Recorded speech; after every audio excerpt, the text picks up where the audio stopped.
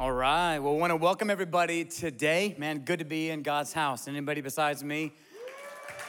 Excited to dive into God's word, but before we do, I do want to take a moment to look into the camera as I do every week and welcome all those joining us online, along with all the men and women joining us in a correctional ministry right here in Northwest Ohio, across our nation, even in the country of Belize, in the Belize Central Prison.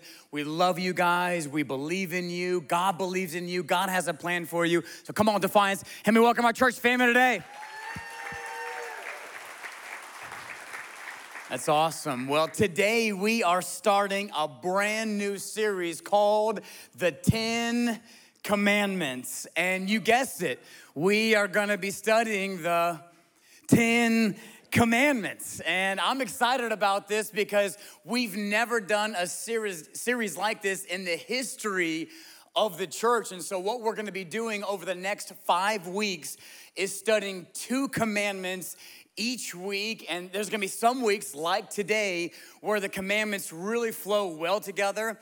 And there's gonna be some other weeks where there's like a hard stop and a new start. And in those weeks, we're gonna be offering a 2-for-1 special, 2 messages for the price of 1. And I would just highly recommend for all of us to take advantage of that. And you might say, well, how do I do that? Well, you just show up. That's all you gotta do. You just gotta be here. We're gonna give it to you. But as we kind of study these 10 commandments, this was the beginning of God's laws. And I need us to know right away that God's laws aren't the same as man's laws. In fact, I did a little research, and I want you to know there is still some really, really weird state laws in effect in our country to this day. In fact, I found 5 of them that I want to share with you today. And what I want us to notice is that God's laws aren't the same as man's laws. But did you know that in Michigan, how many know they need a lot of help in Michigan? In Michigan, it's illegal to tie an alligator to a fire hydrant. Not sure what was happening in Michigan, but I guess things got out of control. Too many people, guys, enough is enough. We're gonna have to put in a law and you can no longer tie an alligator to a fire hydrant. In California, it's illegal to build, maintain, or use a nuclear weapon. I mean, that sounds like a pretty good law, though. I'm just saying. So if you're planning on building one or using a nuclear weapon, you're gonna have to find somewhere else other than California to be able to do that. In Colorado, you can own a medieval catapult, but it's illegal to use it. I guess the medieval days got a little bit out of hand in Colorado. In Connecticut, a pickle cannot be sold unless it can bounce. I don't even know what that means, Connecticut. And then my favorite for today, in Georgia, you can't eat fried chicken with utensils. And so the old saying, finger licking good, it's not just a suggestion in Georgia, it's a law.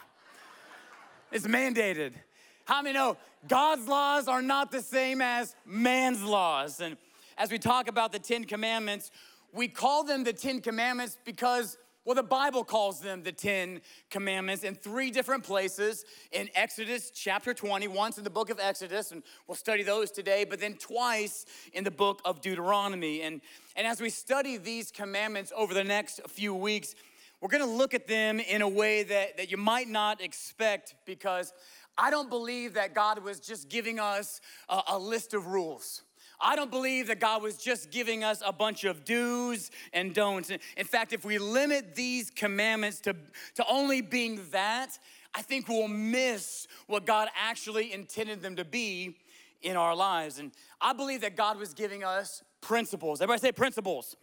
He was giving us principles for living, and those principles enhance our relationship with God, and they also enhance our relationship with each other.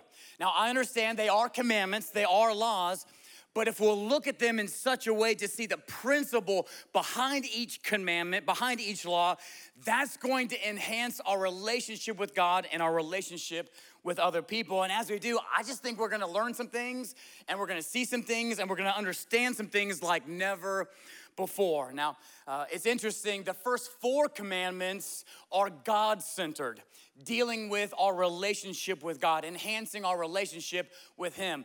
But then the last 6 commandments are people-centered, dealing with our relationships with one another, enhancing our relationships with one another. And so let's kind of dive into it a little bit. The 10 commandments were given to God's people at a time when they really needed it.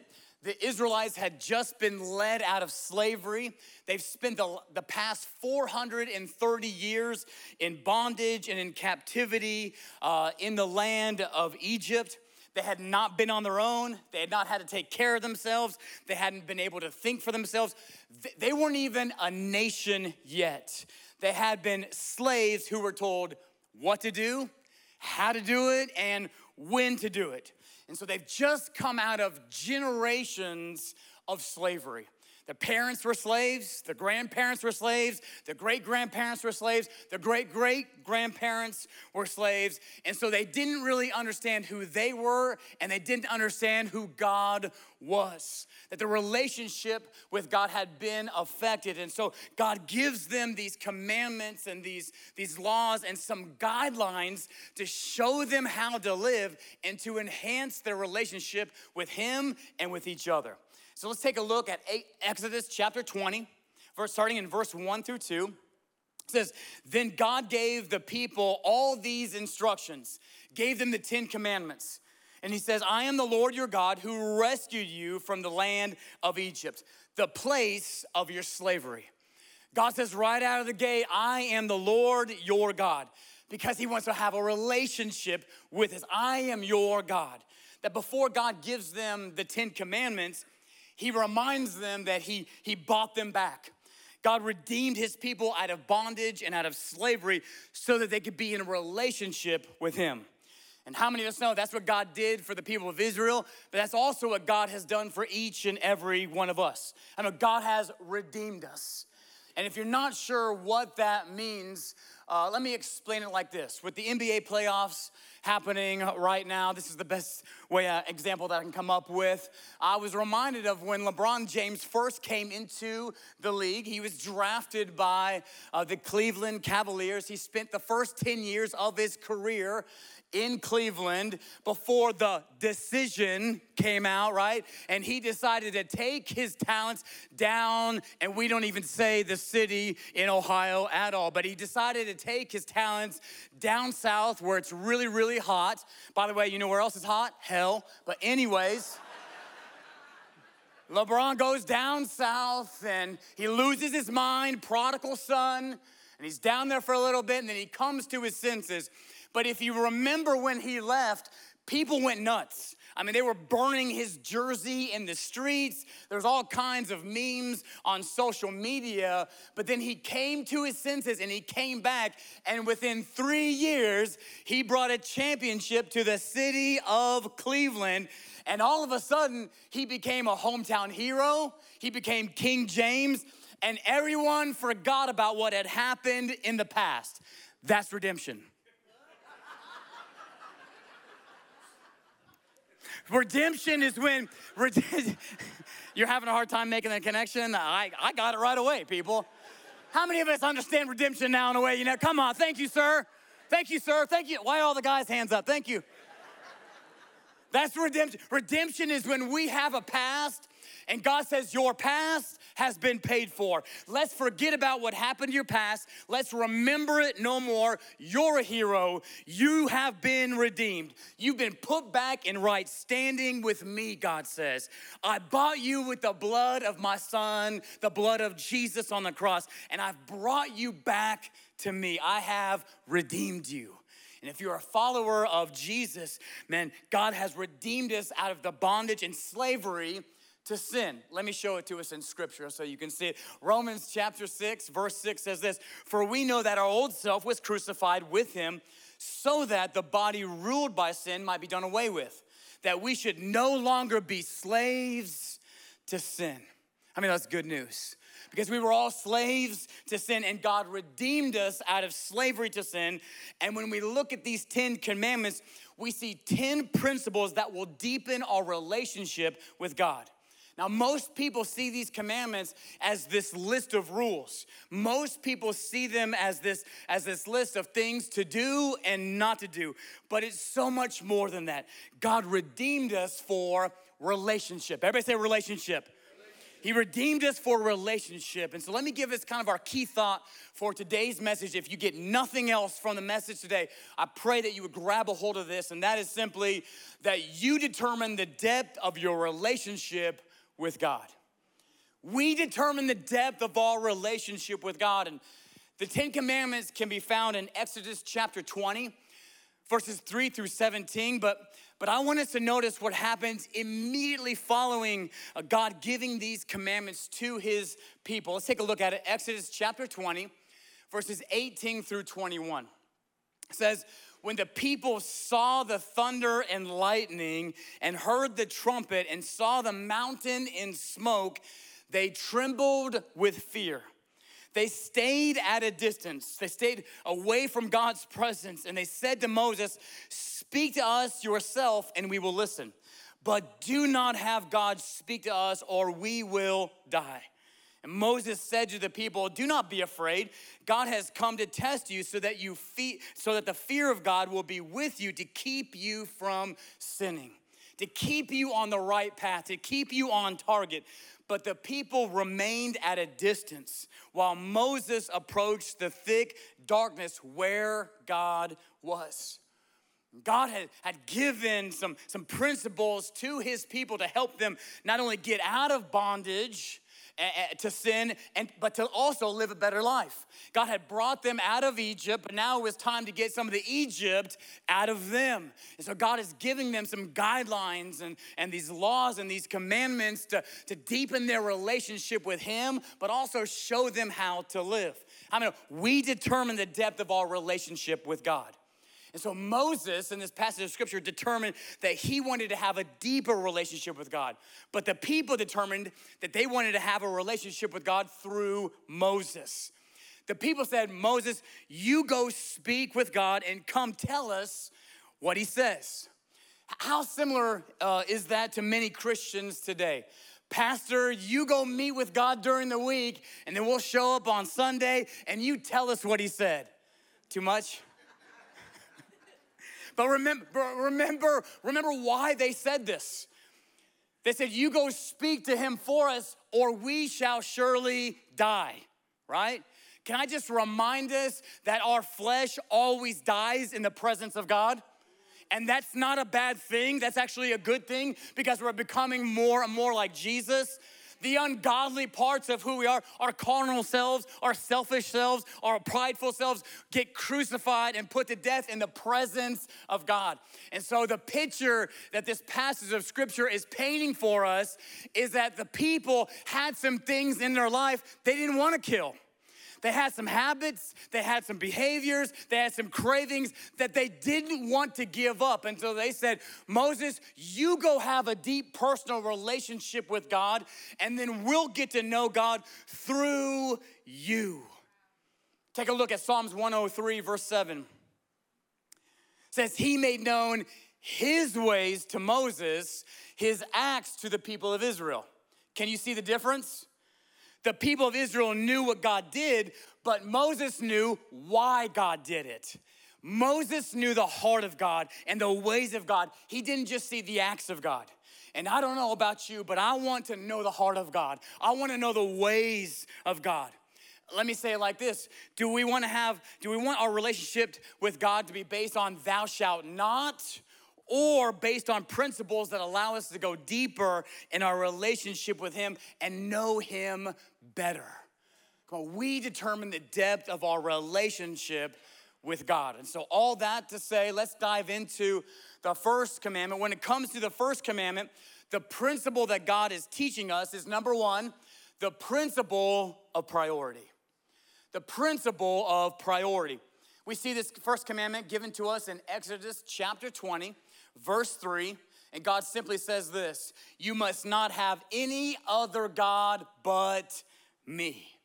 And so right out of the gate, God is saying, if you want to go deeper in your relationship with me, if you want to know my heart, if you want to not just know my acts, but know my ways and why I do what I do, then you must not have any other God but me. Now, what's interesting is that as we know the Israelites have just spent the past 430 years in Egypt. Well, Egypt had more little g gods than any other culture in the history of the world. In Egypt, there were 29 main gods, and then there was 2,000 lesser gods. That's a lot of gods. There's a lot going on there. But right out of the gate, God says, you must not have any gods but me. Why? Because the same problem they were having back then is the same problem that you and I can have today. We like to create a lot of other gods in our lives. And other gods is one of our greatest temptations as people, which is why God started the whole thing out with you shall have no other gods but me. Because God knows that we are easily led astray to worship something other than him. Is it just me? Now, it's packaged different today. It looks a little bit different today than it did back then, but how many of us know God created us to worship? To ultimately worship him. Now, everyone on the planet doesn't know God or worship him as God, but we all worship something. I think it's why music is so powerful. It's why we can remember the beat or the tune or the lyrics, and we have memories attached to that. That's why we're drawn to those things, because we were all created to worship. And when it comes to worshiping other gods, in our culture today, there is this new age theology, this universalism that says it doesn't matter what you believe, you just need to believe it with all of your heart and you're good. I mean, that might feel good. Just do whatever you want, but make sure you feel good about it. Own your own truth, and you're gonna be fine. You're gonna be great. I mean, that might sound good, but how many know it's not good?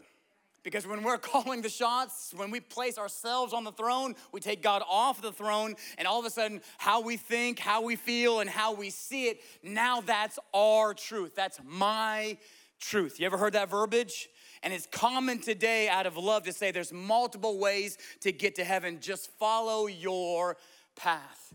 And if we're not careful, we can water down the gospel to where we don't even have a gospel anymore. I mean, I remember years ago when I first encountered AA. I mean, it must have been 20 years ago. I went to my first AA meeting, Alcoholics Anonymous, for those that don't know what AA stands for.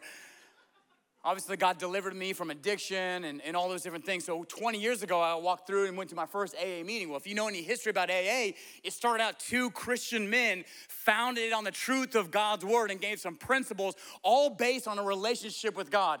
But as I walked into an AA meeting 20 years ago, they told me my higher power could be anything. My higher power didn't need to be Jesus. It could be the doorknob on the wall. It could be that light switch. True story. It could be whatever I wanted my higher power to be, I could just choose it. I know that's a slippery slope. I know that's wrong. Because I might get free from alcoholism, but how many know the light switch can't heal my soul? The doorknob can't touch the depths of who I am. Only Jesus can do that. And so right away, God is saying, you shall have no other gods but me. Jesus echoes this first commandment in John chapter 14, verse 6. Jesus said, I am the way and the truth and the life. No one comes to the Father except through me. I know this is the real truth. Because the reality is, there's no such thing as our truth. That's actually an oxymoron statement, because what if your truth is different from my truth? Then what's true? This is the real truth in the real life. You shall have no other gods but me. Jesus is either Lord of all or he's not Lord at all. Now, I know that might sound a little harsh, but I need to remind us that the gospel of Jesus Christ is completely exclusive with how we have a relationship with him and how we spend eternity with him. There is no other way. It is completely exclusive. Jesus is not a way.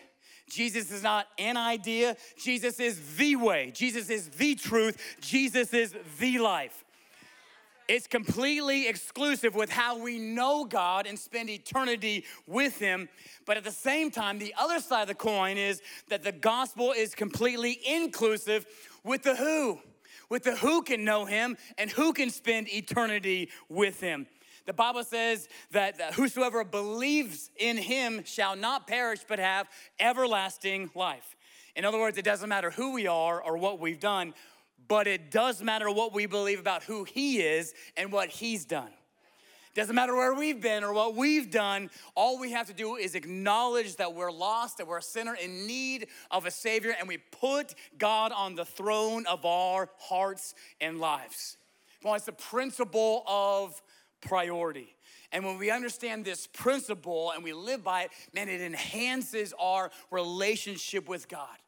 Because all of a sudden, I'm removing all the things that don't belong and I'm putting God in his rightful place in my life. How many know when God's first in our marriage is better? How many know when God's first in our family with our kids, our family's better? How many know when God's first in our hearts, we're better? We have peace, we have strength, we have forgiveness, we have a cleansed conscience. We are better when God is first in our lives. But we've maybe all seen this when it comes to our marriages, when God gets placed down the list. How many know our marriages start to struggle? In our families with our kids, when God starts getting placed lower down on the list, how many know our families start to struggle? How many when we do this in our own personal lives, when we start placing God on a lower priority and he's not first, how many know we start to struggle? And so God is saying, right, like, man, to know me, we determine the depth of our relationship with God. Have no other gods but me. It's the principle of priority.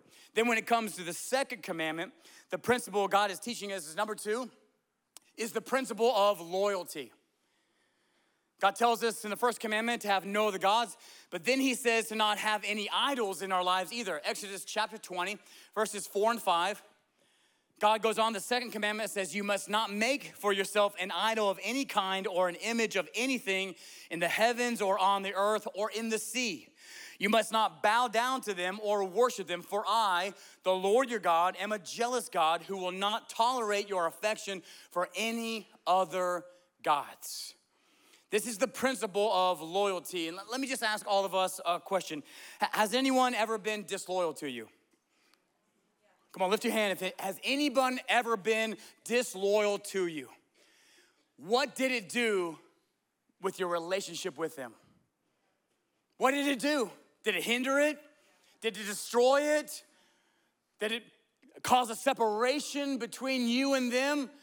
Maybe for some of us, it was never the same after that.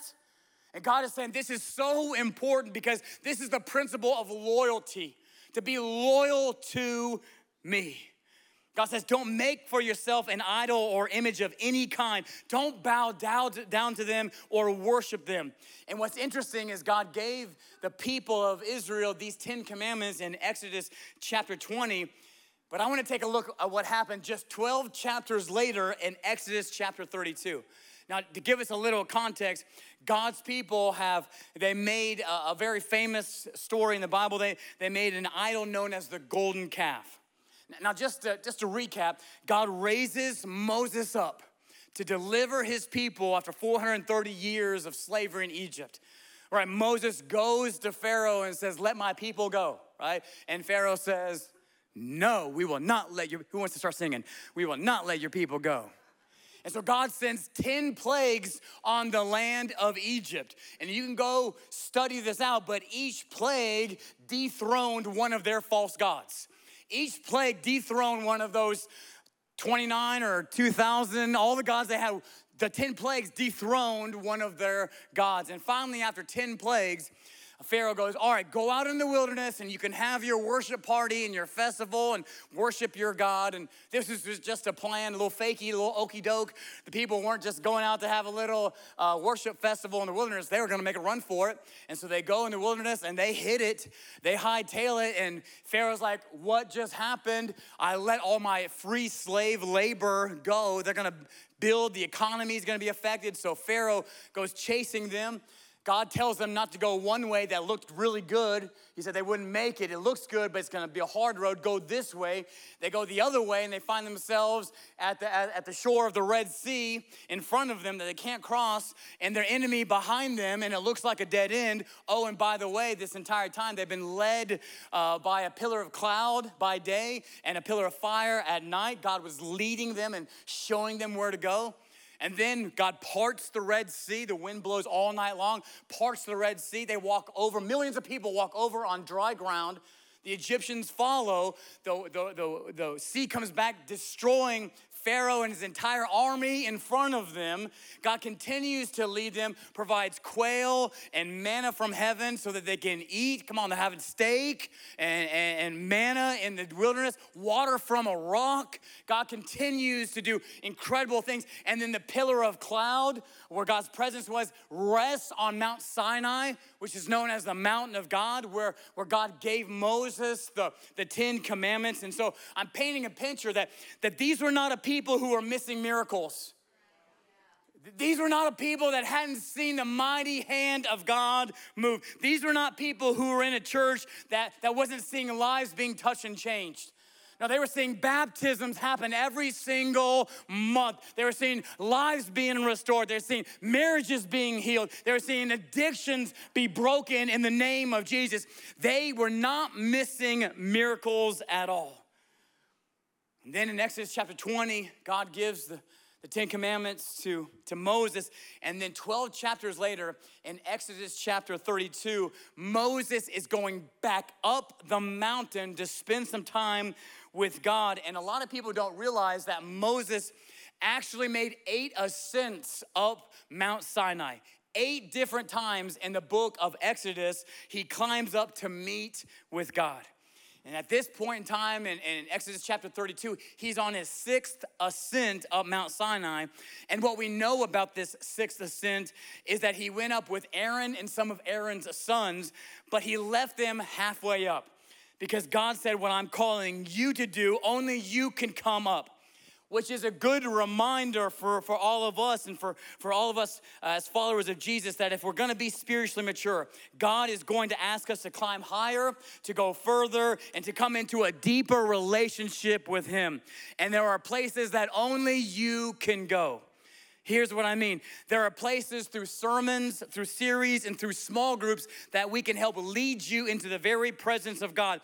But there are sometimes the only way you're gonna get all that God has for you is for you to go up higher on your own. And so Moses is spending time with God. Moses is seeking God. Moses is following God. He's up on the mountain and the people are at a distance. The people are at the bottom and they're getting weary, they're getting anxious, they're getting distracted, they're getting impatient. Let's take a look what happened. Exodus chapter 32. Verse 1 says, when the people saw how long it was taking Moses to come back down the mountain, they gathered around Aaron. Come on, they said, make us some gods who can lead us. These people have been eating food falling from heaven, and now they want some other gods. We don't know what happened to this fellow Moses. This guy, Moses, who knows what happened to this guy? The guy that led you out of 430 years of bondage, the guy that put his staff in the Red Sea and God parted it, the very leader that God has been using. Now he's just been reduced down to some guy who brought us here from the land of Egypt. So Aaron said, well, take the gold rings from the ears of your wives and your sons and your daughters. Why the sons have earrings? And bring them to me. All the people took the gold rings from the ears and brought them to Aaron. Then Aaron took the gold, melted it down, and molded it into the shape of a calf. When the people saw it, they exclaimed, "O Israel, these are the gods who brought you out of the land of Egypt." And Aaron saw how excited the people were.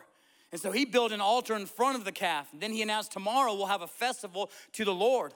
The people got up early the next morning to sacrifice burnt offerings and peace offerings. And after this, they celebrated with feasting and drinking, and they indulged in ungodly pagan revelry. And the Lord told Moses, quick, go down the mountain, your people. Parents ever had that? My wife does that to me all the time. You know what your son did again? Wait a minute, my son? I thought he was your son too. No, not today. He's your son.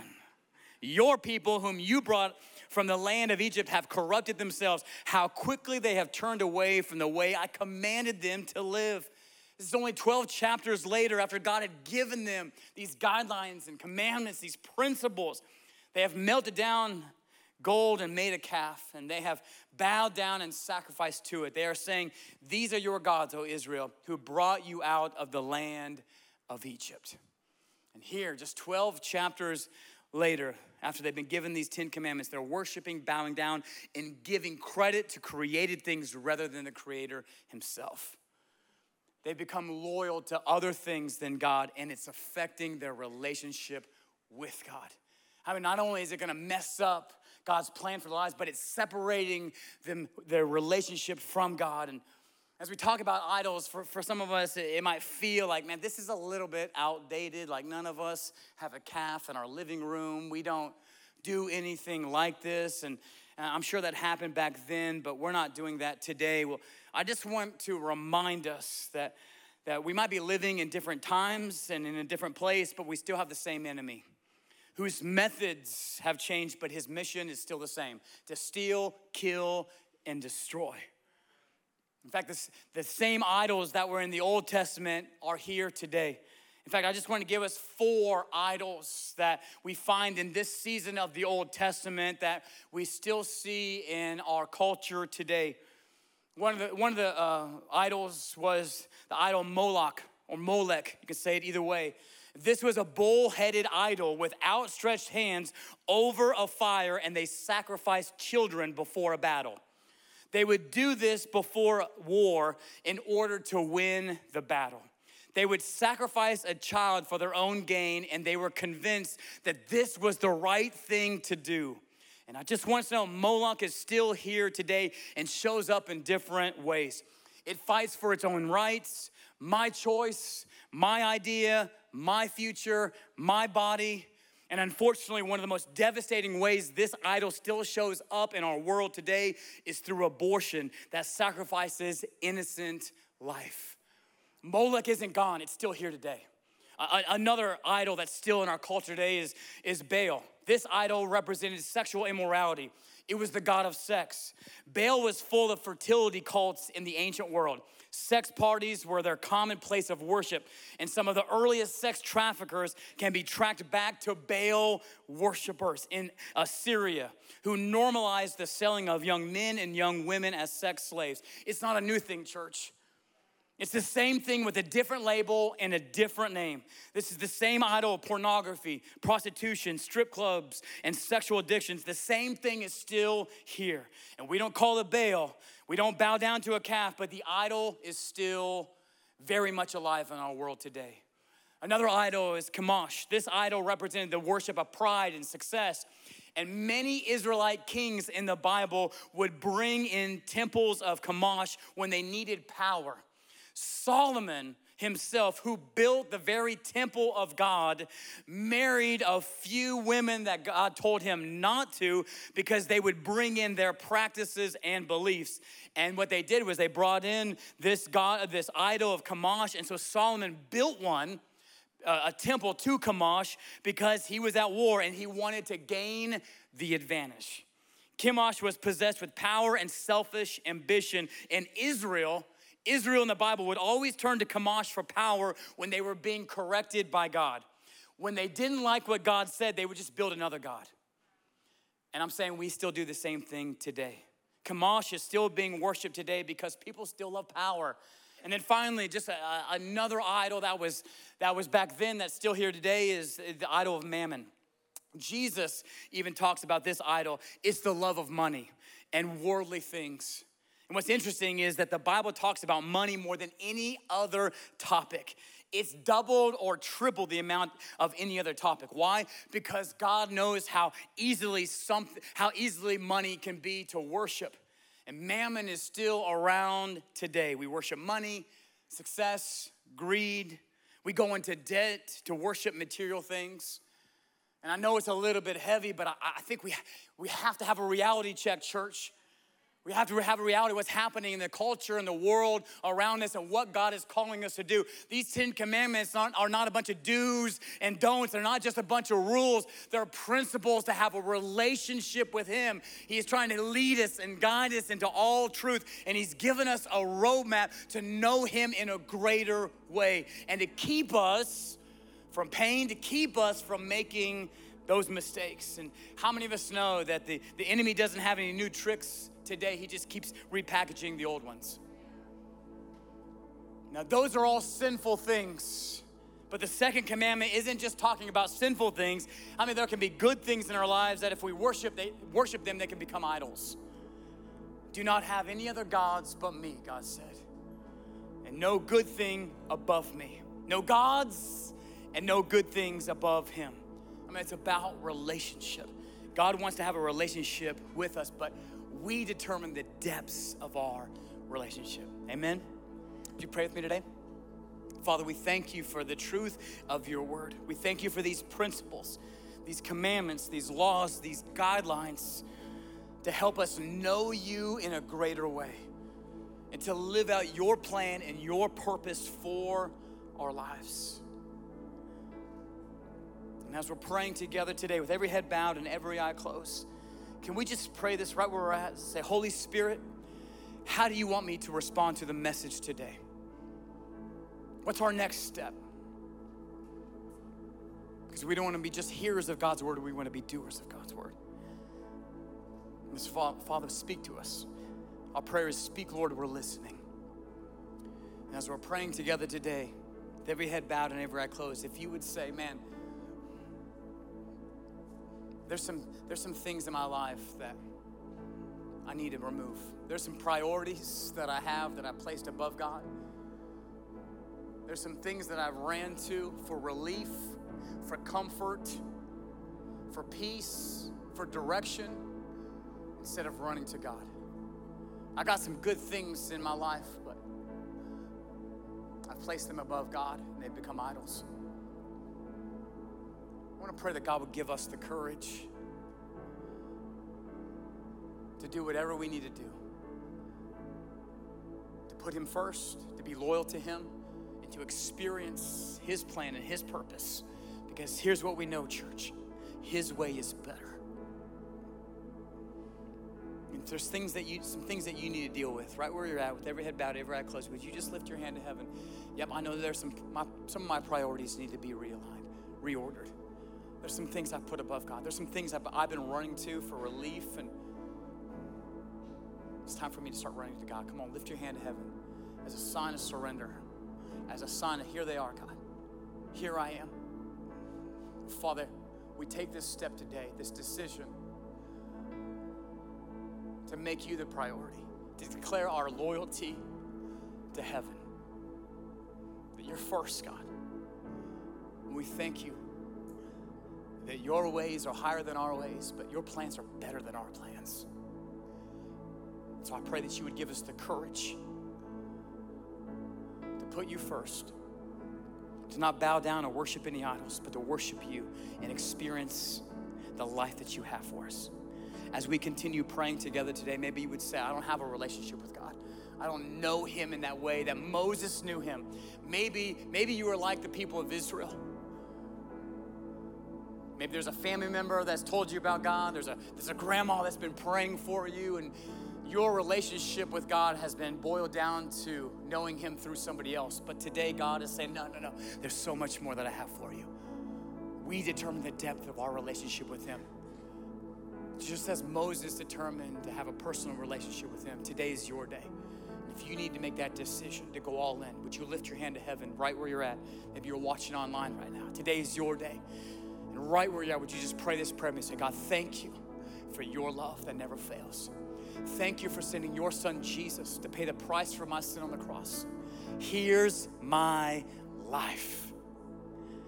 God, forgive me of my sin. Fill me with your spirit. Show me how to live. My life is yours. In Jesus' name. And everybody said, amen.